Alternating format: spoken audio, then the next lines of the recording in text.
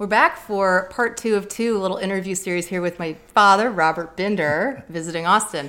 And yesterday we covered interesting tidbits about the history of AT&T's telecom monopoly. For example, they leased phones out, which I thought was so cool.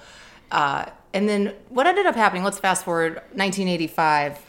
Well, in the mid-1980s, after a long period of time, the AT&T or the Bell Telephone monopoly was broken up by as a result of a court decision subsequent to a antitrust lawsuit that was filed by the U.S. Department of Justice.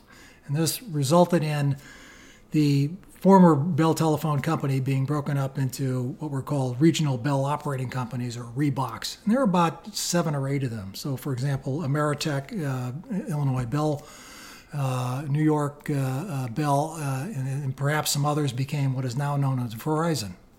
Interesting.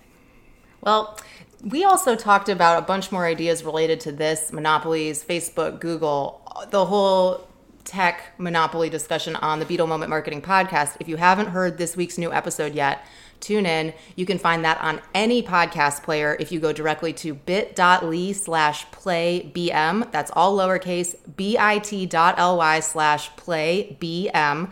And it will open the latest podcast right in your player. And you can hear me and my dad here talking about the history of telecom monopolies, monopoly demand curve? Monopolist's demand curve. The monopolist's demand curve. So we're talking classical economics and applying it to tech. Tune into the Beetle Moment Marketing Podcast for more, and I will catch you tomorrow.